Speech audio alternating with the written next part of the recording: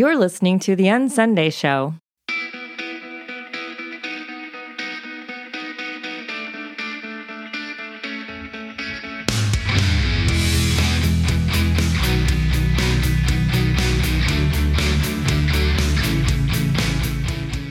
Leaving behind religious obligation to find a more authentic expression of Christ in us. This is the UnSunday Show.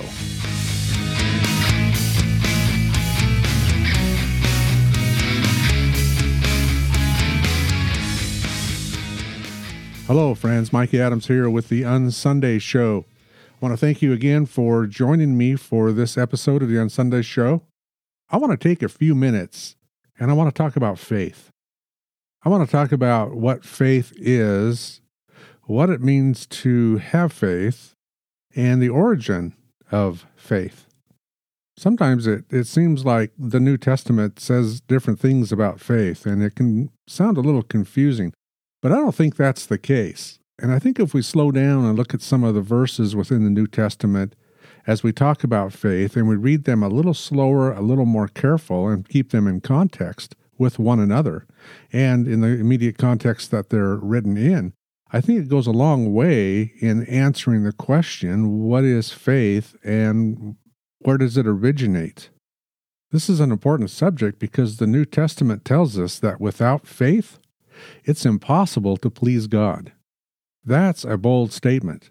That's in the letter to the Hebrews, chapter 11 and verse 6.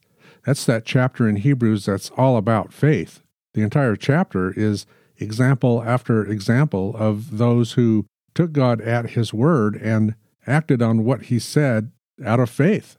And it's in verse 6 that the writer says, without faith, it's impossible to please Him.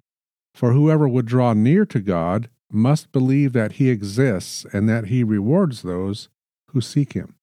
So the question of faith is an important one because oftentimes we think that our ability to somehow mature in our knowledge of Jesus apart from grace or relying more on our own ability, like in spiritual disciplines, for example, that God is more pleased with us as we seem to move further away from our need for Him. It's as though we think maturity has to do with spiritual strength to the point where I need Jesus less and less. And the less I need Jesus and the more my own faith is exercised and I kind of pump myself up on faith, kind of a faith steroid kind of a thing, that God must be more pleased with me. But that's not true either because Hebrews 11, which we just read, says that without faith it's impossible to please Him. It's impossible to please God. Well, Scripture also tells us that the law is not of faith. It's of works. And so if we get tangled up thinking that God is more pleased with me based on what I do, and that as I work more and more for Him, He is more and more pleased with me, as my faith kind of morphs into a weird non-faith where I need Him less and less, and I'm relying more on my own ability and my own skills and my own cunning and craftiness in what I'm doing, that I'm somehow moving closer to Him in that process is a lie. Because the law, and I'll say any law, I'll go out on a limb there, and I'll say any law, any set of rules is not based on faith. And so what is faith, and what's its origin? How does it come to us? Does it come to us? Is it something that is resident within me that just needs to be awakened and realize that it's there and kind of work hard at pumping up my own faith and pumping up myself in terms of more and more faith and thinking that, well, if I fail in this life, if I'm praying for something and it doesn't happen, it was my lack of faith that led to that event or, whatever it is that we're experiencing. Is that faith? Well, the bottom line is, without faith, it's impossible to please Him. You remember that passage in Ephesians chapter 2 in Paul's letter to the Ephesians? This is one of those memory verses that we all get early on. It's a great chapter. It's an amazing chapter about the grace of God. It starts out with the fact that without Jesus, we're dead in trespasses and sins, and that we're kind of stuck there and we're helpless there without Him. But then we land in verse 8 of Ephesians chapter 2, and Paul says, "For by grace you've been saved through faith.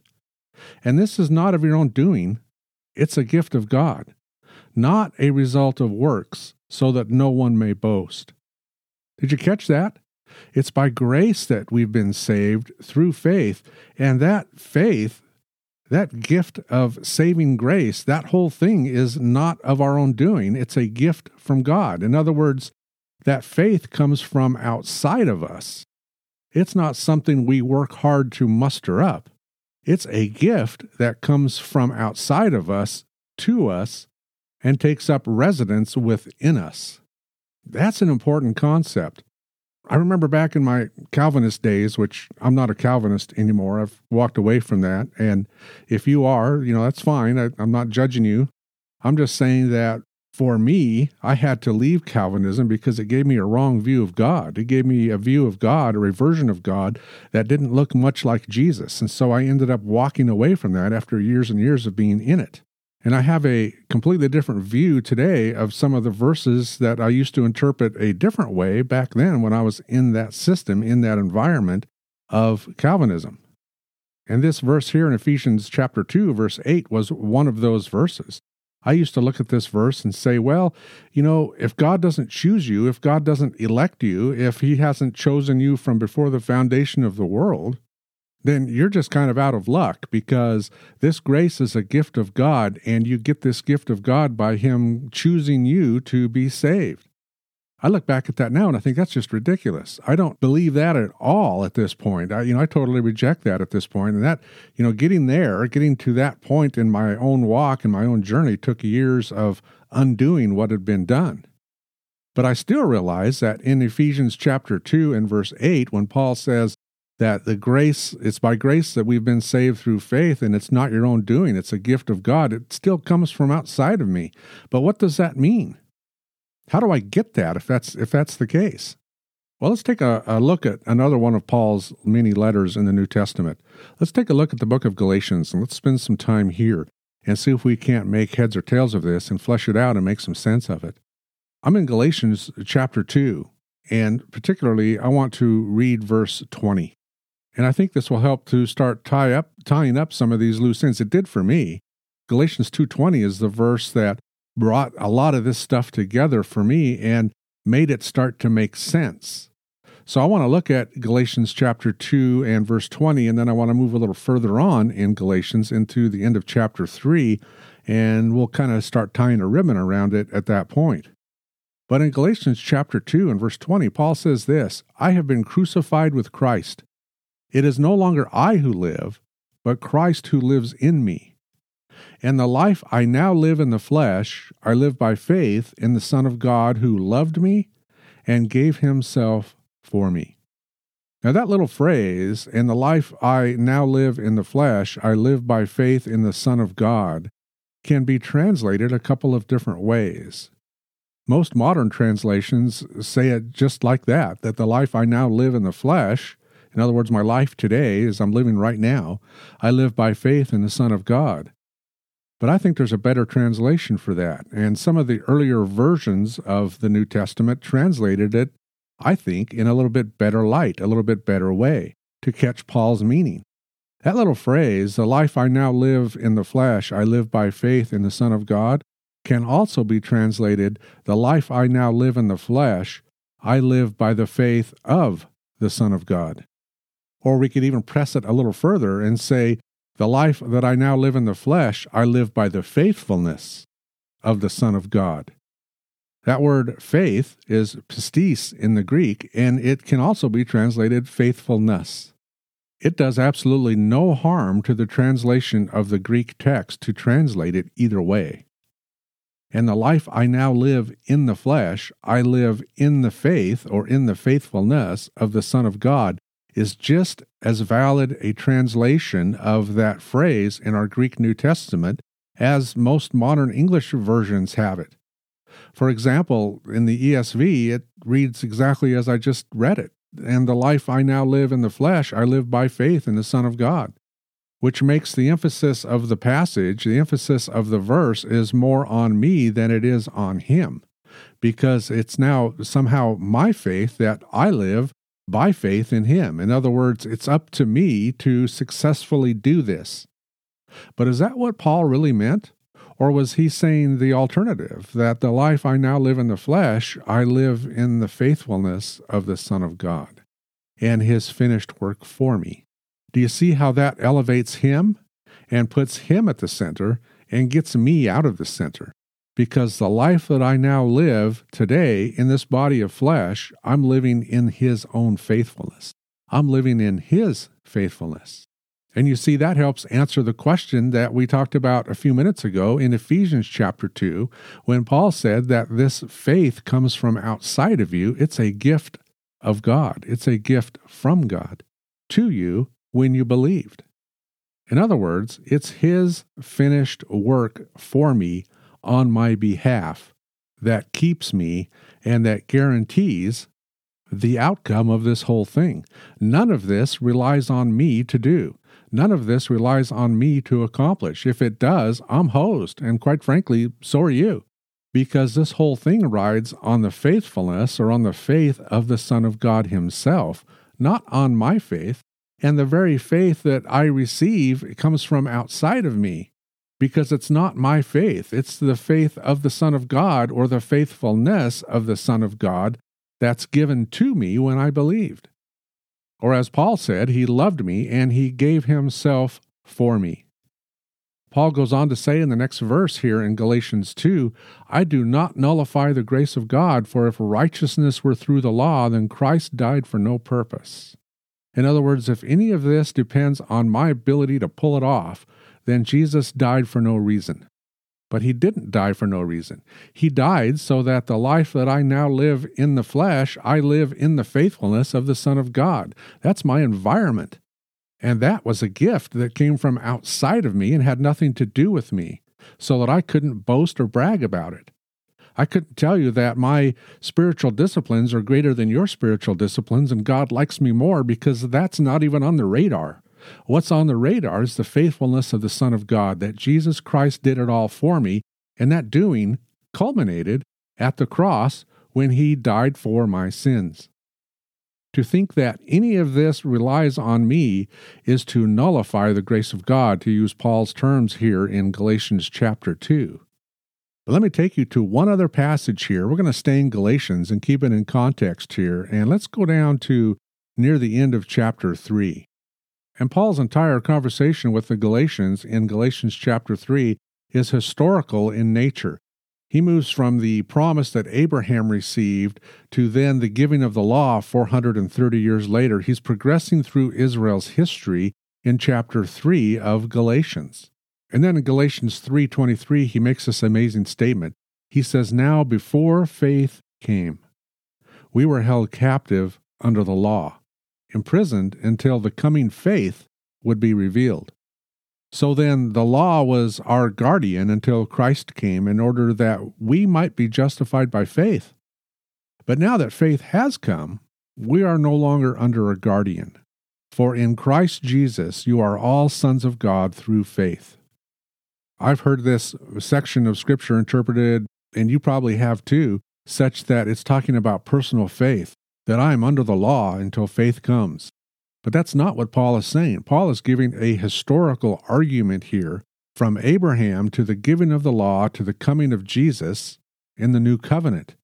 That's the context of Galatians chapter 3 in this section. It's a historical progression from Abraham to the law to Jesus. And so in verse 23, when Paul says, before faith came, he's talking about Jesus. He's not talking about some personal faith that I muster up within me because I'm strong enough to do that. He's talking about the coming of Jesus. If we pull the word faith out of there for just a moment and insert the name Jesus, we don't do any damage to the idea at all. Before Jesus came, we were held captive under the law, imprisoned until the coming of Jesus. So then the law was our guardian until Christ came, in order that we might be justified by faith. Now that faith has come, we're no longer under a guardian. For in Christ Jesus you are all sons of God through faith. So let's make sure that we capture what Paul is doing here. He's talking about the coming of Jesus as faith. Jesus coming into the world and dying for our sins is this faith that Paul is talking about. This faith that comes from outside of me and outside of you is right here in this text. In verse 23 again, before faith came, we were held captive under the law, Now, I also think that in this context, Paul is talking about Old Covenant Jews being captive under the law. Christian, let me tell you, no one today is under the law. Nobody. The law was historically time-bound to that Old Covenant, and that Old Covenant is obsolete. That Old Covenant was replaced by the New Covenant at Jesus' death on the cross. You are not under the law. You have never been under the law. None of my Jewish friends today are under the law. I believe that in this context, Paul is talking about those Old Covenant Jews who had come to the Galatians, these Judaizers, and had said, well, Jesus is good, but you need to be circumcised and keep the law as well. That's who Paul is confronting here. And he says, before faith came, that is, before Jesus came, we were held captive under the law. We Jews were held captive under the law, and now that faith came, we're no longer under a guardian. And you Gentiles have been included in this too, because you are all sons of God through faith. This ties right back into Paul's earlier words to the Galatians in chapter 2 that we read, when he said, the life that I now live in the flesh, I live in the faithfulness, I live in the faith of the Son of God. And then here in verse 23 of chapter 3, now before faith came. He's not talking about personal faith. He's talking about the incarnation. He's talking about God stepping into his own creation and dying for our sins. Before faith came. Now that faith has come, the life that I now live, I live by the faith, or in the faith, or in the faithfulness of the Son of God, who loved me and gave himself for me. And guess what? Our Hebrews 11 passage takes on an entirely new meaning. Because yes, without faith, it's impossible to please him.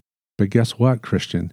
You're pleasing to him, because the life you now live, you live not in your own faith, but in the faith of the Son of God, or in the faithfulness of the Son of God. And before that faith came, we were helpless, we were hopeless, we were dead in trespasses and sins. But guess what? God remedied that. I didn't remedy that. God remedied that. And Christian, for you, when you believed, the same thing happened to you. You've received everything that Jesus intended for you to receive. You've received everything that you need for life and godliness. We're told that we're complete in him. There's nothing left undone. Believer, there is nothing about you that is incomplete. You are complete in him. You are qualified in him. He has qualified you to be part of the inheritance of the saints. What does that mean? Well, that word inheritance, that's where we get our word clergy from it, right? We think, well, we've got this clergy-laity distinction going, and so we use that as another layer of separation. But that isn't how the New Testament uses that word. The New Testament uses that word for the entire body of Christ. He has qualified you to participate in the inheritance in the body of Christ with him, because your sins have been forgiven. You have everything that you need for life and godliness. You are completely qualified in him. How?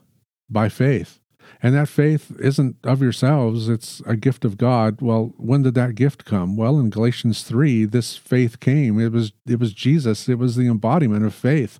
And when I believed and when you believed, we think of Galatians chapter 2, that the life that I now live, I live by the faith of the Son of God, who loved me and gave himself for me.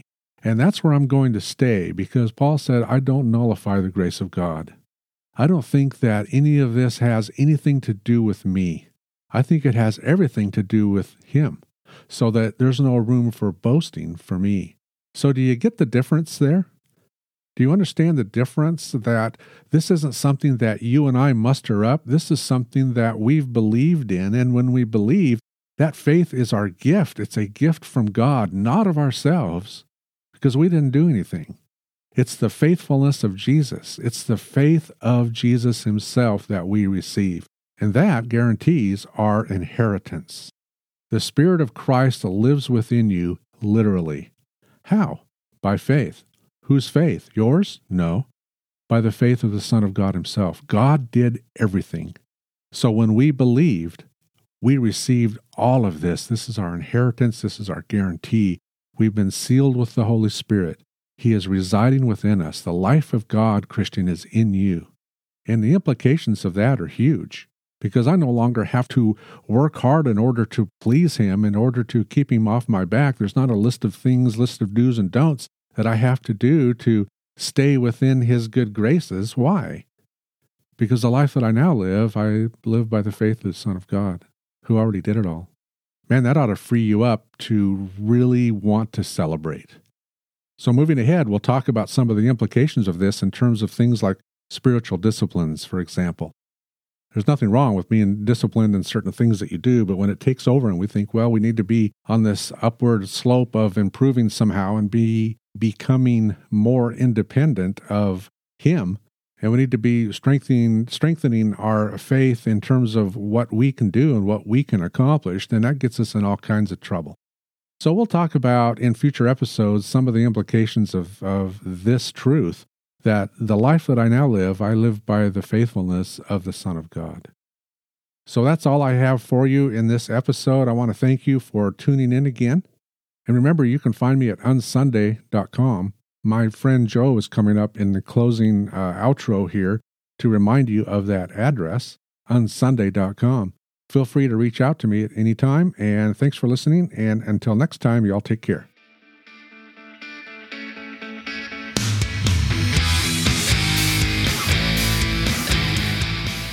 Thank you for joining us on the UnSunday Show. To be a part of this ongoing conversation, visit us online at unsunday.com.